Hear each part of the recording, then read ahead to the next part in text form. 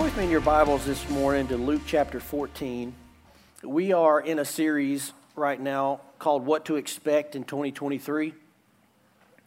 And this is week 5. Well, I guess it might be week 6 if we include Pastor Brandon's sermon last week. But for what I've preached, it's the 5th week. And we've been talking about different things that kind of we see coming up in 2023 and beyond.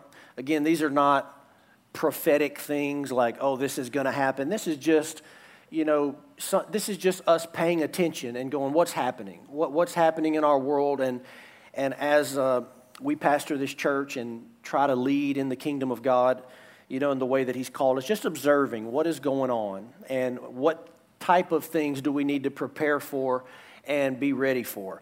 So one of the things, we've talked about so many, it's all on our website, it's all on our YouTube channel, you can go back and catch up, and we've talked about kind of a different one each week.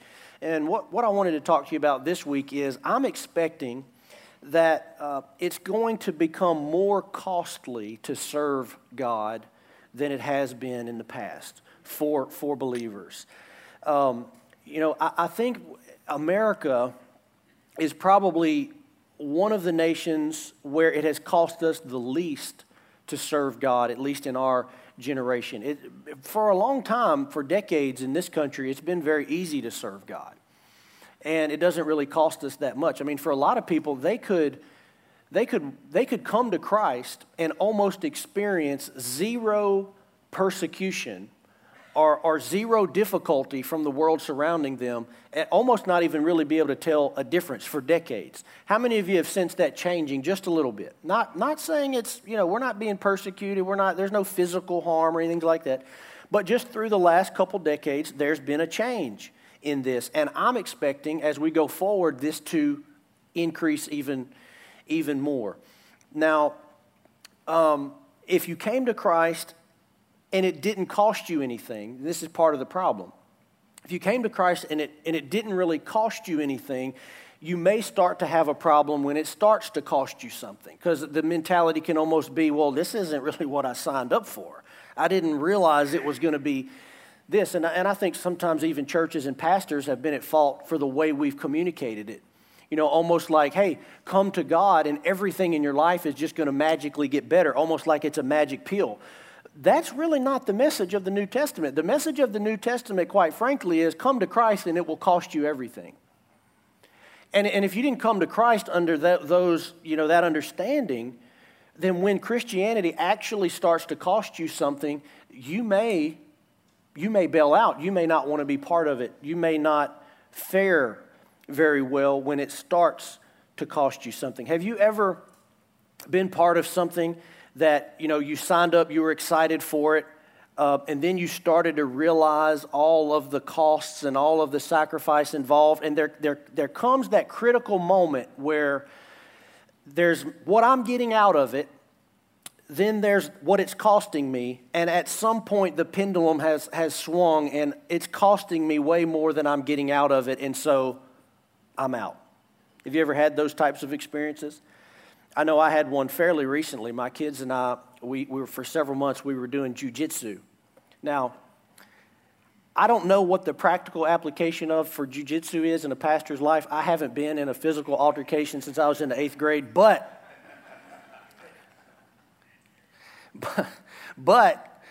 it was something for us to do as a family. It was, good physical exercise and things like that, and I really was enjoying it. We were having a good time, but it was very expensive financially, number one. And hey, look, if you want to try Brazilian Jiu-Jitsu, I'm all for it. Go. It was a lot of fun. I really enjoyed it. But it was very expensive, first of all. Secondly, the time. I didn't like the time. It was so late in the evening. We had to go late. I wasn't getting home till like 9 o'clock. It wasn't working with my schedule. And then I started getting injured. I started... I am 40, but I don't feel 40 until I go to jiu-jitsu. So I started tweaking stuff here and there. I'm limping, walking. I'm like, what am I doing? I'm pastoring a church. I'm not, going to be in combat anytime soon. What is the point of this? So at a certain point, though, all of those things kind of came together to go, this isn't worth it anymore. Now, if So to someone who's really in the jiu-jitsu community, like this is their life, I'm like a sellout. It's like, what's this guy? You came for a few months and now you're out. Exactly. Well, that's a lot of how it is in the church world sometimes. People, they just trying it out. We're just coming, my friends go there, they invited me. That's cool, come check it out. Maybe you grew up hearing about Jesus. Maybe you were in a Sunday school. Maybe you want to give church a try. You want to give God a try. But at some point, if it doesn't switch to, I'm an all-out, sold-out, child of God, and this is my life, you're in that zone where when it starts costing you too much, you may not feel that it's worth it anymore. And this is why Jesus, when he invited people to follow him, he didn't try to sell Christianity. You know what I mean? He didn't try to package it. He didn't try to market it. He didn't try to present Christianity like the blessed life. You come to God, your finances are going to improve, your marriage is going to improve, your health is going to improve, everything's going to improve. That's not how Jesus packaged Christianity. I know sometimes that's how we package Christianity because there's an element of that that's true, right? There's an element of that. My life has absolutely improved as a Christian. However, that's not how Jesus packaged Christianity. Jesus packaged Christianity as if it were going to be extremely costly. And I worry sometimes that Christians have not prepared themselves for the cost of serving God. And sometimes I look at Christians that are trying to follow God, and we don't want to give up maybe a Netflix series that we shouldn't be watching because it would grieve the Holy Spirit. We don't want to give that up because we enjoy it so much and we want to be entertained. We won't even give up that. How are you going to give up something really valuable for God then? No, Christianity, it's going to cost you something. And if you don't want it to cost you anything, I question whether or not you're walking with the Lord truly because you haven't really died to some things. Look at what Jesus said in Luke chapter 14, verse 27. This first phrase, he says, whoever does not bear his own cross and come after me cannot be my disciple. Now, this is way different than how we present the gospel oftentimes. So think about what Jesus is saying here.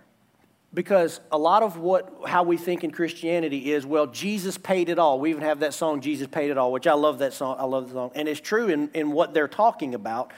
Jesus paid it all as far as the cost and the penalty of sin. But does that mean you have nothing to pay? Does that mean that there's no cost to you, to me? Well, absolutely not. Let's go back to the jiu-jitsu example since we're having so much fun with that. If someone paid for me to go to jiu-jitsu, they paid it all. Well, it's not over. I still have to show up.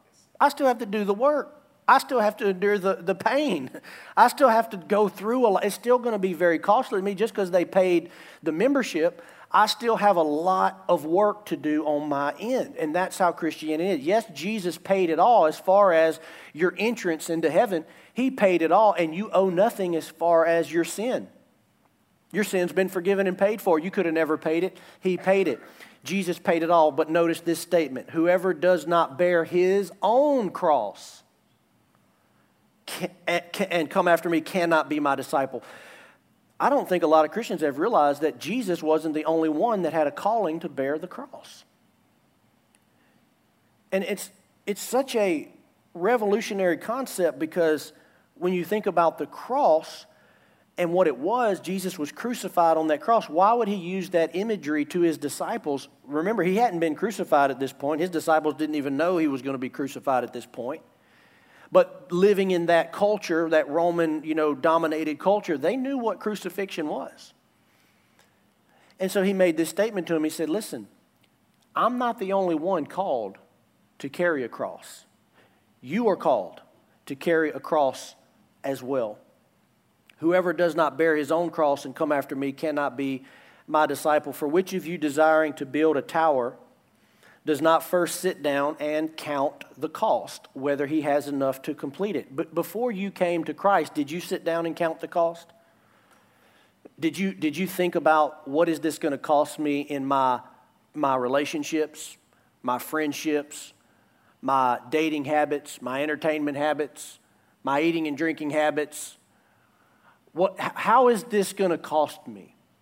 See, in America, we're counting a different set of costs because it's not like we live in Iran or North Korea where it could cost you literally everything. Your own parents could kill you by making that decision. So in that context, you can imagine counting the cost. Yeah, because if somebody presents the gospel to you, your mind begins to go, wait a minute, I could be beheaded for this. So I really need to think, I really need to know, is this what I want to do?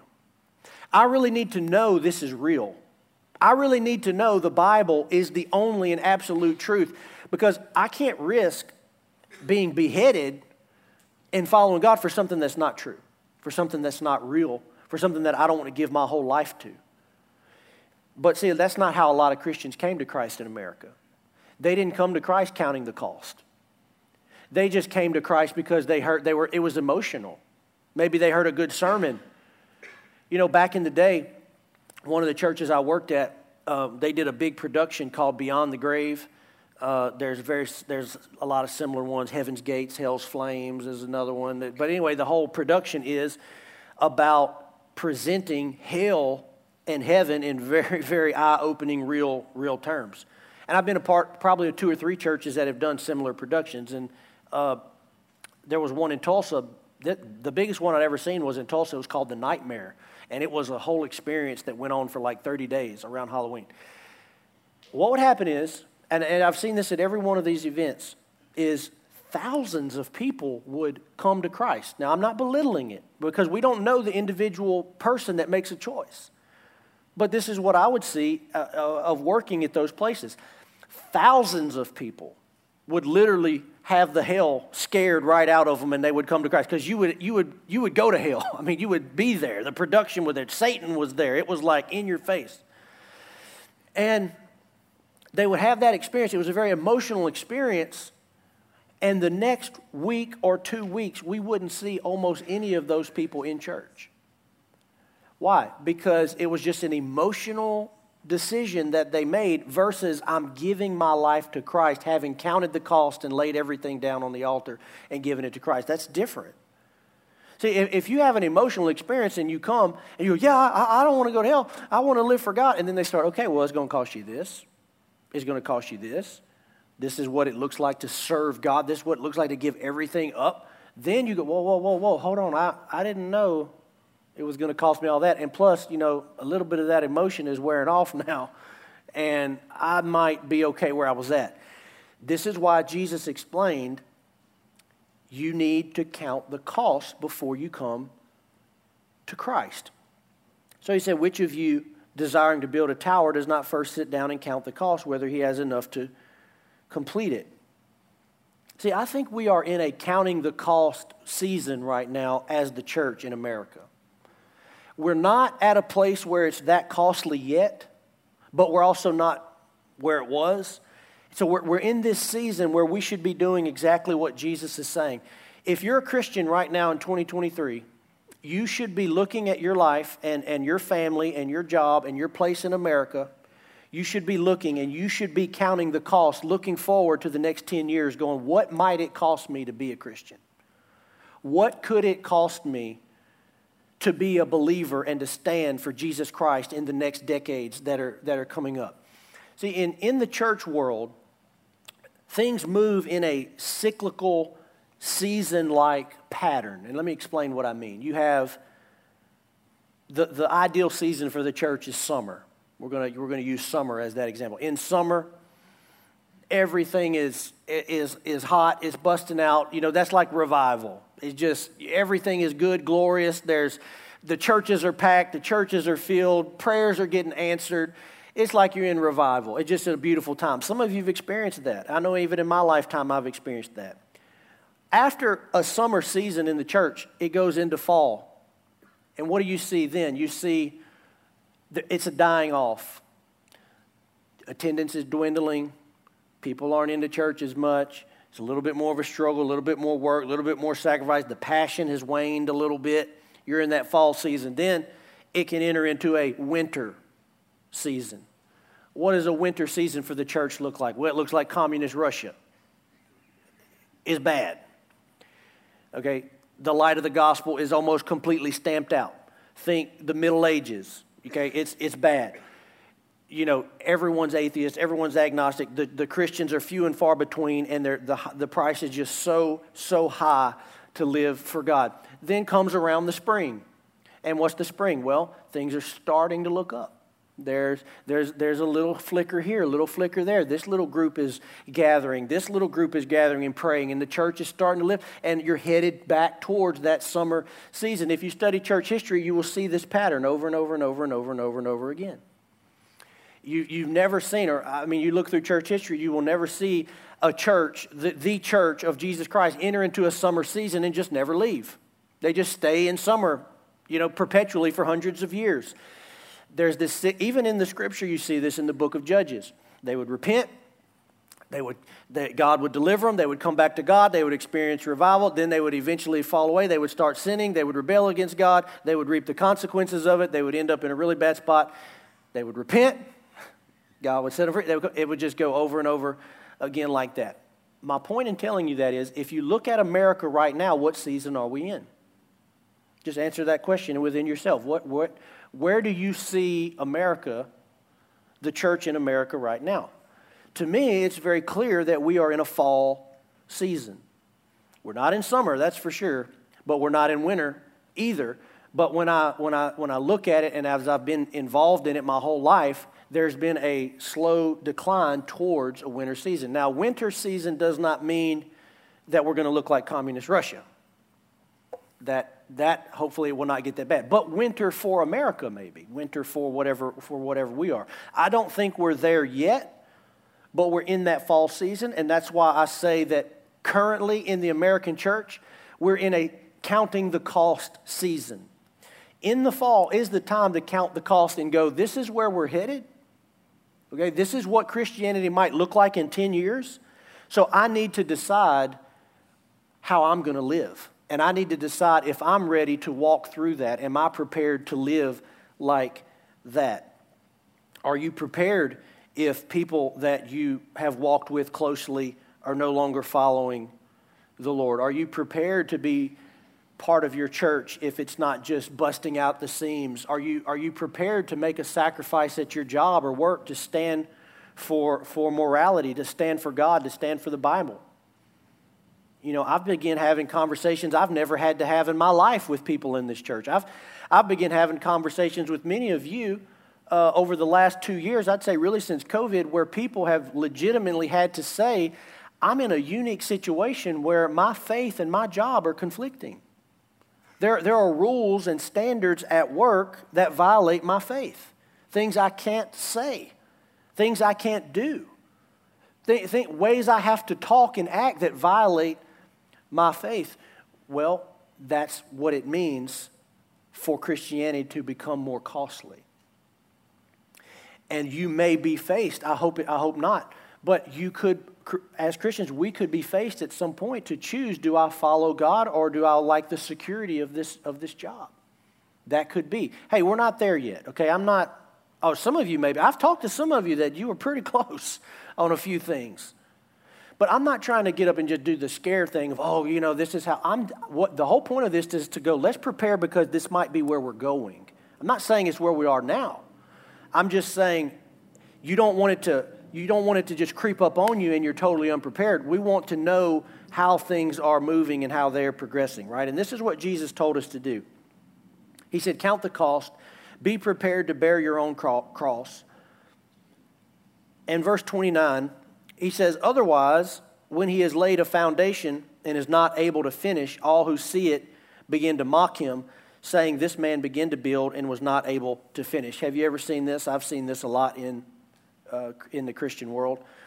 Somebody comes to Christ and they make that bold declaration to everybody they know, all their friends, all their family, all their coworkers. They make that bold declaration. I'm different.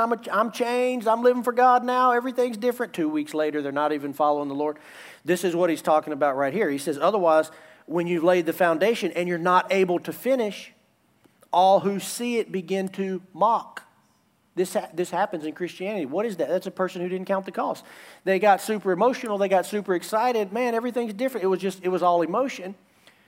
But they never sat down and counted the cost and said, God, no matter what it costs me, I'm following you. No matter what I have to give up, I'm following you. I'm sold out for this thing because I'm living for eternity and I'm not living for this life. And my life is no longer my own. When you hear the words of Paul the Apostle, you see he counted the cost. He said those words. He said, my life is not even my own. Who's Paul the Apostle? No, it's Christ living through me now. That's someone who's counted the cost. Verse 31, or what king going out to encounter another king in war will not sit down first and deliberate whether he is able with 10,000 to meet him who comes against him with 20,000. And if not, while the other is yet a great way off, he sends a delegation and asks for terms of peace. So therefore, any of you who does not listen to these words now, this is it. Jesus, he means this, and this is very strong. He says, any of you who does not renounce all that he has cannot be my disciple. If that was the way that we gave altar calls in church, I'm not sure that I would have very many people responding. You can be a Christian this morning, but you have to renounce every single thing that you have in your life. But this is how Jesus said it. Any of you who does not renounce all that he has, cannot be my disciple. Now, here's what I learned about the truth of this, of walking this out, both in my own life and with others, is that you don't actually give up everything in reality. In other words, he doesn't ask for everything, but in your heart, you renounce everything. In your heart, you're already dead to it. Now, he may not ever ask you to go to Africa and be a missionary. He may never ask you to sell your house and go do this for the gospel. He may never ask, but in your heart, you're already dead to it. So that if it ever becomes an issue between following God and this, I was already dead to it. It didn't matter. It doesn't matter to me. I've already renounced that. Now, it's easy to say that you've already renounced these things in your heart until you're asked to actually give them up and go. Because I know for me, I've been asked to move uproot my family, move, across the country, go different places that I didn't necessarily want to go, but I knew it was God's call. But those things I'd already renounced in my heart when I made a commitment to serve the Lord as a teenager. I'll go anywhere, I'll do anything. And I meant that, and sometimes you are asked to do those things. So any of you who does not renounce all that he has cannot be my disciple. Again, following Christ doesn't mean that you give away all of your money, you give away all your property, you give away, or you move, like I said, to be a missionary. It doesn't mean that. But you have to truly arrive at a place as a Christian that you would if it was asked of you. And otherwise, you end up like the rich young ruler. Rich young ruler comes to Christ. He says, what must I do to follow? He says, sell everything you own, give it to the poor, come follow me. And he backs up. He goes, whoa. I didn't know that was what you were going to say. I thought you were going to talk to me about like this commandment or that. I didn't know you were going to actually ask me to sacrifice this and give this up. And here's the thing I've learned about God. I've never once sacrificed or given anything up for God that he hasn't repaid me back for. Anytime I've ever given anything up for God, on the other side of it, I was always more blessed. And sometimes it was just not realizing what really mattered to you, and you thought this was so important, and then when you gave it up, God blessed you on this side. Over and over and over again, He has done that. But in your heart, listen, in your heart, there's nothing off the table. Do you understand that? As a believer, there is nothing off the table when you are a believer. There's not any compartment.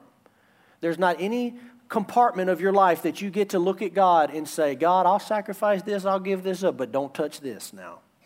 This is mine. Because I can tell you, if you start doing that, that's exactly where he's going to want to go. You know why? Because that's an idol in your life. That's an obstacle. That thing has higher priority in your life than he does.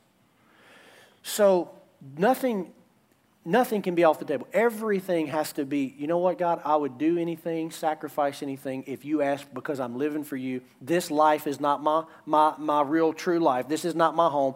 I'm living for eternity. This life is short. I'm going to be with you for eternity. I don't mind laying anything down, giving it up. Now, it's easy to sit here and say all of those things. But as a believer, you will regularly encounter things in your life that are a hindrance between you and God, and you got to make a choice. And people make their choice every day. Nope, not going to give up that relationship, too valuable to me. Don't care that the Bible says it's sin, not giving that up is too valuable to me. That you've made your choice. You've made your choice. And I'm not going to start calling stuff out, because then I'm going to leave you out and you're going to think you're okay. And this, you know, everybody has something to answer for, right? So what about 2023 and beyond? Okay, well, what do we do? How do we prepare? Number one, we must begin to count the cost. As I said, I believe we're in a counting the cost season right now. I would love it. My dream, if I could have like a dream sermon today, would be, if you're married in here, I would love for you to go home this afternoon and have this conversation as a married couple. Like, what might Christianity cost us, cost our family in the next 10 years? What changes might we need to begin preparing to make potentially as a family? I think that would be a very valuable conversation for families to have. But we need to figure out as believers how much we're really willing to pay. How much do we really want to live for God? How much do we really want to serve God? Because we've all had things in our life that were worth it to us, right? I mean, if you could think of anything in your life that you just sacrificed for, and you loved it so much and you were so into it that it didn't even really feel like sacrifice. You ever had things like that? When I was growing up, for me, that was basketball. I loved basketball. It was my life for so long. And, I grew up in the era watching Michael Jordan and the Bulls win 6 championships. Come on, there's nothing better than that. And if you are too young to remember that and you think LeBron is the best player, I'm sorry. You just need to go back and watch some old documentaries. You don't understand. But I grew up in that era, and so I was a huge basketball fan. And we had a dirt court at the house. You'd be bouncing and hit a root or something and fly off. And that's where I grew up playing. And my parents put in a concrete pad, and I started playing basketball. I was out there every single day. Every single day I was out there. It was my dream to dunk. I'm barely 6 foot. I wanted to dunk. I wasn't even 6 foot then. And so in junior high, I think around the 6th grade, I started going to Carter C. Raymond in LeCount. Carter C. Raymond Junior High School in LeCount, where I lived. And I wanted to play basketball so bad. I wanted to be on the team. No, it didn't matter. I was short, and wore glasses. It didn't matter. I wanted to play so bad. And I was practicing home all the time. And there wasn't a single white guy on the team. I was like I wasn't even on the team. There wasn't a single white guy on the team. I wanted to play so bad. And I remember the coach. His name was Coach Thompson. Awesome guy. He taught one of my classes. And so every day after the assignment or whatever, I would go up to his desk and I would start making deals with him. And I was like, all right, coach, if I can make 10 free throws in a row, you have to let me on the team. And we would talk, and he was like, all right, today at PE, if you could make 10 free throws in a row, I'll let you on the team. So I went, and, I missed. I didn't make it. And then one day I challenged him to one-on-one. I'm like, we're going to play one-on-one. If I could beat you in one-on-one, he's like 6'2", big guy, He beat me in one-on-one. And then one day we were in class, and I said, okay, if I could do 100 push-ups, you have to let me on the team. And he was like, all right, if you could do 100 push-ups, I'll let you on the team. So I got on the floor right there in class. I don't know how many I pushed out. It wasn't 100. But something clicked in him in that moment, and he was like, okay, if you really want it this bad, I'm going to let you on the team. So the team was 7th and 8th graders, but I was in the 6th grade. And so I just think he felt sorry for me, or, he liked me or something. And he let me on the team. And I only played one game because I transferred schools right after that. So it almost wasn't really worth it. But I played one game, and the game I remember was we had this And I don't know if you remember being in that young, but to me, those 7th and 8th graders that were on that team, I thought they were 25 years old. I mean, there was a couple of them that could dunk. I was like, I didn't feel even in the same realm as them. But I remember one of our guys, who was one of the best players on our team, he was dribbling down the court. And the coach turned to me and he said, the guy's name was Ryan Turner. He was one of the best players on our team. And the coach turned to me and he said, hey, I want you to go in for Ryan. And I had a lot of thoughts that went through my mind. I think one of the thoughts was, I think he thinks I'm as good as Ryan, because he wouldn't put me in for Ryan if he didn't think that. So I was so excited. I was not like scared about it. I was so excited. I jumped off the bench, and Ryan is dribbling down the court, and I'm running beside Ryan saying, hey, Ryan, I'm in for you. Ryan, I'm in for you. Because I didn't understand that you had to wait for a dead ball. I hadn't got there yet, so I didn't understand. So like the game is in action. I'm running beside him. Hey, Ryan, I'm in for you. And he's like, what? He's dribbling the ball. What are you? And then coach grabbed me. He's like, no, come. He's like, I should have told you. Okay, you have to wait for a dead ball. So I finally got in the game. I think I took like one shot. It was blocked. And then I think I stole the ball, though, one time. And I just remember after the game, all I could remember was like, man, I stole the ball. It was the best game. I was so excited. And right after that, I transferred to Forest Hill Academy out in Forest Hill, Louisiana. And that next year, I had a coach that started working with me, to play basketball. He really took a lot of interest in me. And that 7th and 8th grade team that we had, we went 18-1 we lost one game the next year. And then we played with that group all through high school. So that season of my life was so focused on something like basketball. As I asked you before, well, what was it for you? For me, it was basketball. I just loved it. And it didn't even feel like a sacrifice. It didn't even feel like a sacrifice. It didn't matter what I had to do. I would practice at school for hours. Then with our team, I would come home and I would practice more at home. Sometimes till it was dark outside, just shooting over and over, playing over and over again. I was so obsessed with it. And so when I look at my Christianity, I have to evaluate it against something like that. I have to go, well, no, I love God. I mean, I live for God. I go to church. But what about compared to that thing in your life that you really have loved and really have sacrificed everything for? Because sometimes in a person's life, to find true devotion, you have to look elsewhere than their faith, and it shouldn't be that way. Sometimes if you want to really find out what a person is passionate about, you have to look at their hobbies. You have to look at their business. You have to look somewhere else in their life to find true devotion in their life, and it shouldn't be that way. So in 2023 and beyond, I'm encouraging us as believers to really sit down and count the cost and go, am I as passionate about this as I should be? If not, I need to repent. I need to spend time with God. I need to search this thing out.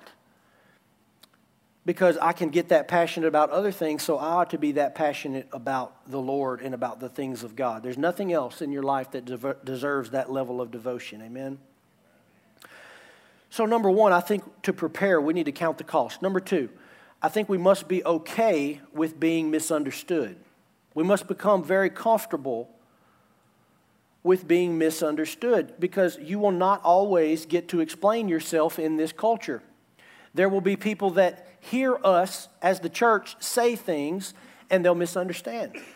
Oh, they're like, oh, well, you must not love people. Oh, you hate people. Oh, you're a bigot. You're this. We have to be okay with being misunderstood. You know why? Because I'm not living for your approval. Even though I love you as human beings, and I love this world, I am living for God's approval. So sometimes we're going to have to get really comfortable as believers with being misunderstood. Matthew 12:22, Jesus experienced this. A demon-oppressed man who was blind and mute was brought to him, and he healed him, so that the man spoke and saw. And all the people were amazed and said, "Can this be the son of David?" But when the Pharisees heard it, they said, "Well, it's only by Beelzebub, the prince of demons, that this man casts out demons." So Jesus was doing a good thing, but there was a group of people that misunderstood what he was doing, and they called it a bad thing.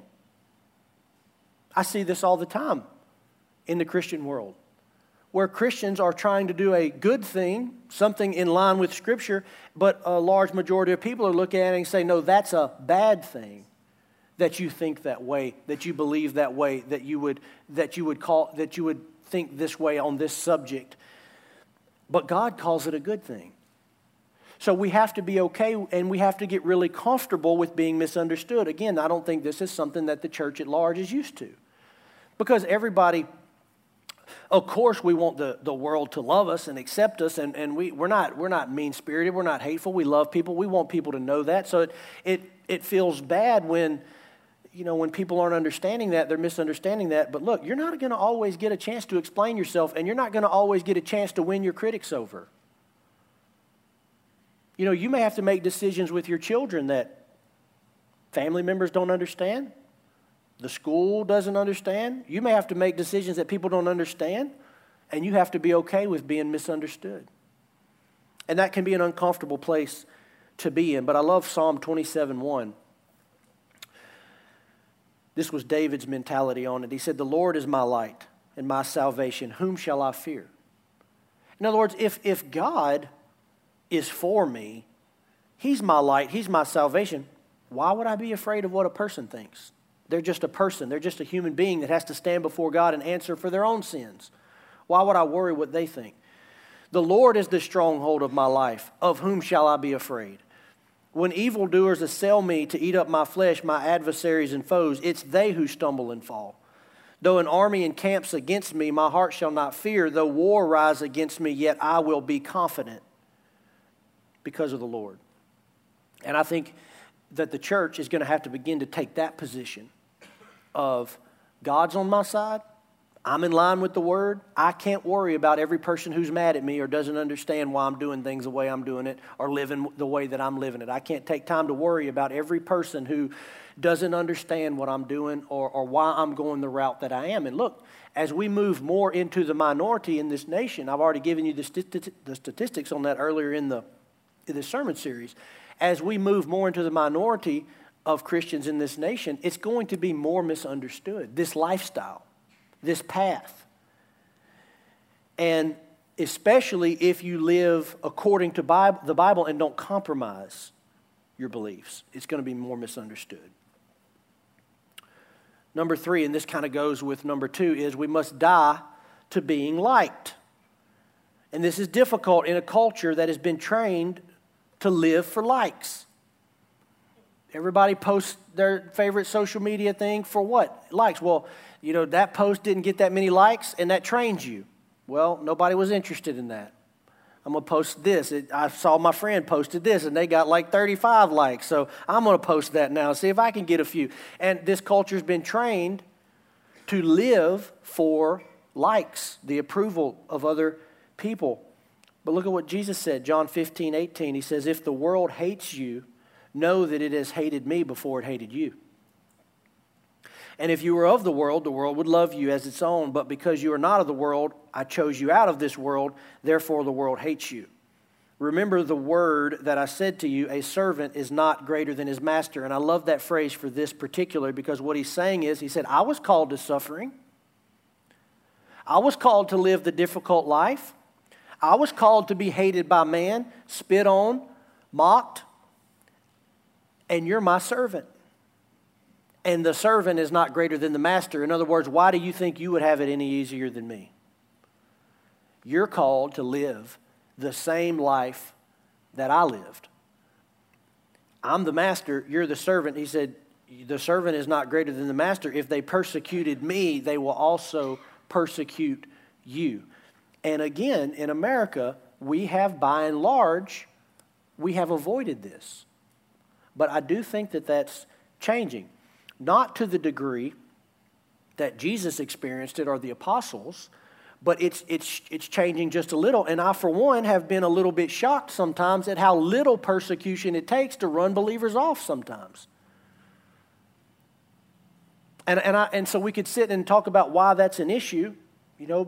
Is it because they were never that committed in the first place? Is it because they really just are that soft? I don't know. We could sit and talk about that. But sometimes I'm shocked. I've literally talked to Christians that have walked away from God because they didn't get a prayer answered.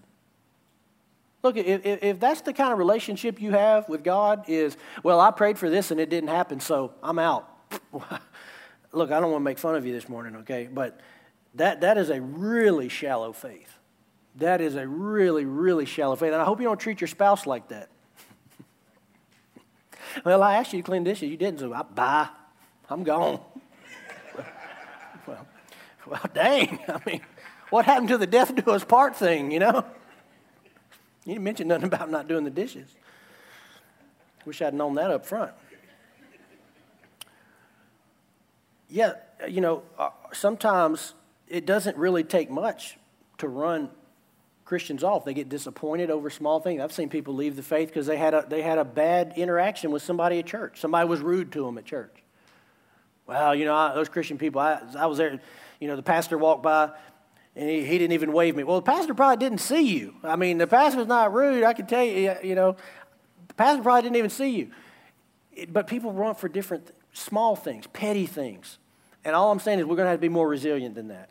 We're going to have a resiliency about us because that's not going to fly in the decades that are coming.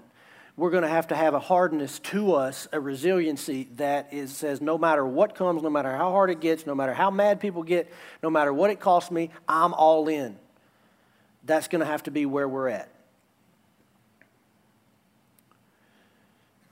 So Jesus told us, if they persecuted me, they will also persecute you. And number 4, we must be willing to suffer. Now, this is different than what we've been talking about up to this point. Must be willing to suffer. And I use that word because it's a biblical word. Romans 8:18, Paul said, "For I consider that the sufferings of this present time are not worth comparing with the glory that is to be revealed to us." As believers, sometimes we have to be willing to suffer because we know what's ahead. We know what's coming ahead. If you raise small children, you know all about this. If you had multiple kids in diapers and they're not sleeping through the night and they're vomiting and they're sick and you're suffering through that season, you're looking ahead to a day when they're going to be past that and they're going to grow up into adults and they're going to be a beautiful part of your family. And so you embrace the suffering. And you go, well, this is a season and we're going to get through it. But I'm okay with the suffering because I see where we're going and I know the sacrifice is paying off. This is what Paul said. He said, I consider that the sufferings of this present time are not even worth comparing with the glory that is to be revealed. And here's what I see Paul saying in that. He's saying, with what God has planned for us, okay, with what's coming in eternity and the goodness of God and what he did on the cross, when I consider all that, he said it's inappropriate. It's inappropriate to even mention the sufferings. And I gave this example before, but I remember because it illustrated it so well. It would be like if you owed, if someone gave you a massive inheritance, they gave you like $500 million and they just blessed you with it and you're so happy and thankful, your grandpa blessed you with something. And then you guys go out for lunch and when it comes time for the lunch, he passes the bill to you. And you're like, well, I got to pay for this. You ate yours, I ate mine. We're going to pay for each other. It would be so inappropriate to mention that, right? After what he did, to mention, hey, were you expecting me to get lunch? Because that would be weird to mention that. That would be very inappropriate because of what God did, or because of what your grandpa did. This is the same. This is what Paul's saying. He said, I consider the sufferings of this present time, they're not worth comparing. In other words, it's inappropriate to even mention them in the same context as we talk about what God's done for us. But I don't think a lot of Christians think like that. I think a lot of Christians dwell on their suffering, and they could give you a long list of their sufferings. And they could talk for hours about how bad they've got it and how this person mistreated them. Forgive and forget? Oh, no, it's in the lockbox. I got it up here. I could retell the story. Something happened 20 years ago. I could retell it today like it happened yesterday. But Paul said, I don't even consider the sufferings because I know what's coming. And these things are so light when compared. Philippians 1:29 says, for it has been granted to you. Look, it's a gift. This is how he sees it. It has been granted to you that for the sake of Christ, you should not only believe in him, but also suffer for his sake. That's how the apostles saw it. He's not putting on here. He's not faking this. They considered it a blessing to be able to suffer alongside Christ because they got to be partners in his suffering. That's how they viewed it. If you remember in the book of Acts, there was an occasion where they were called in, they were beat with whips, and it says they left rejoicing. That they were honored to be able to share in the same suffering as Christ. Now, I don't go seeking out suffering, by the way. I'm not like looking for suffering. But I'm willing to suffer for Christ if necessary. And I'm not talking about physical harm because I just don't see that anytime soon in America. I don't see that. I'm not saying it'll never be the case, but we're not talking about that. I'm not expecting physical suffering in that way anytime soon in America. But what about our jobs, businesses, places of employment? What about our schools, even churches, social circles? These, your faith and your standard of living for God will begin to impact these things. And so I think we have to have the mindset of, yeah, I'm called to suffering. Oh, well, this hurts a little bit. This cost me something. You're called to that. You're called to that. Christ was called to it. He walked it, and you're called to walk it just like he did.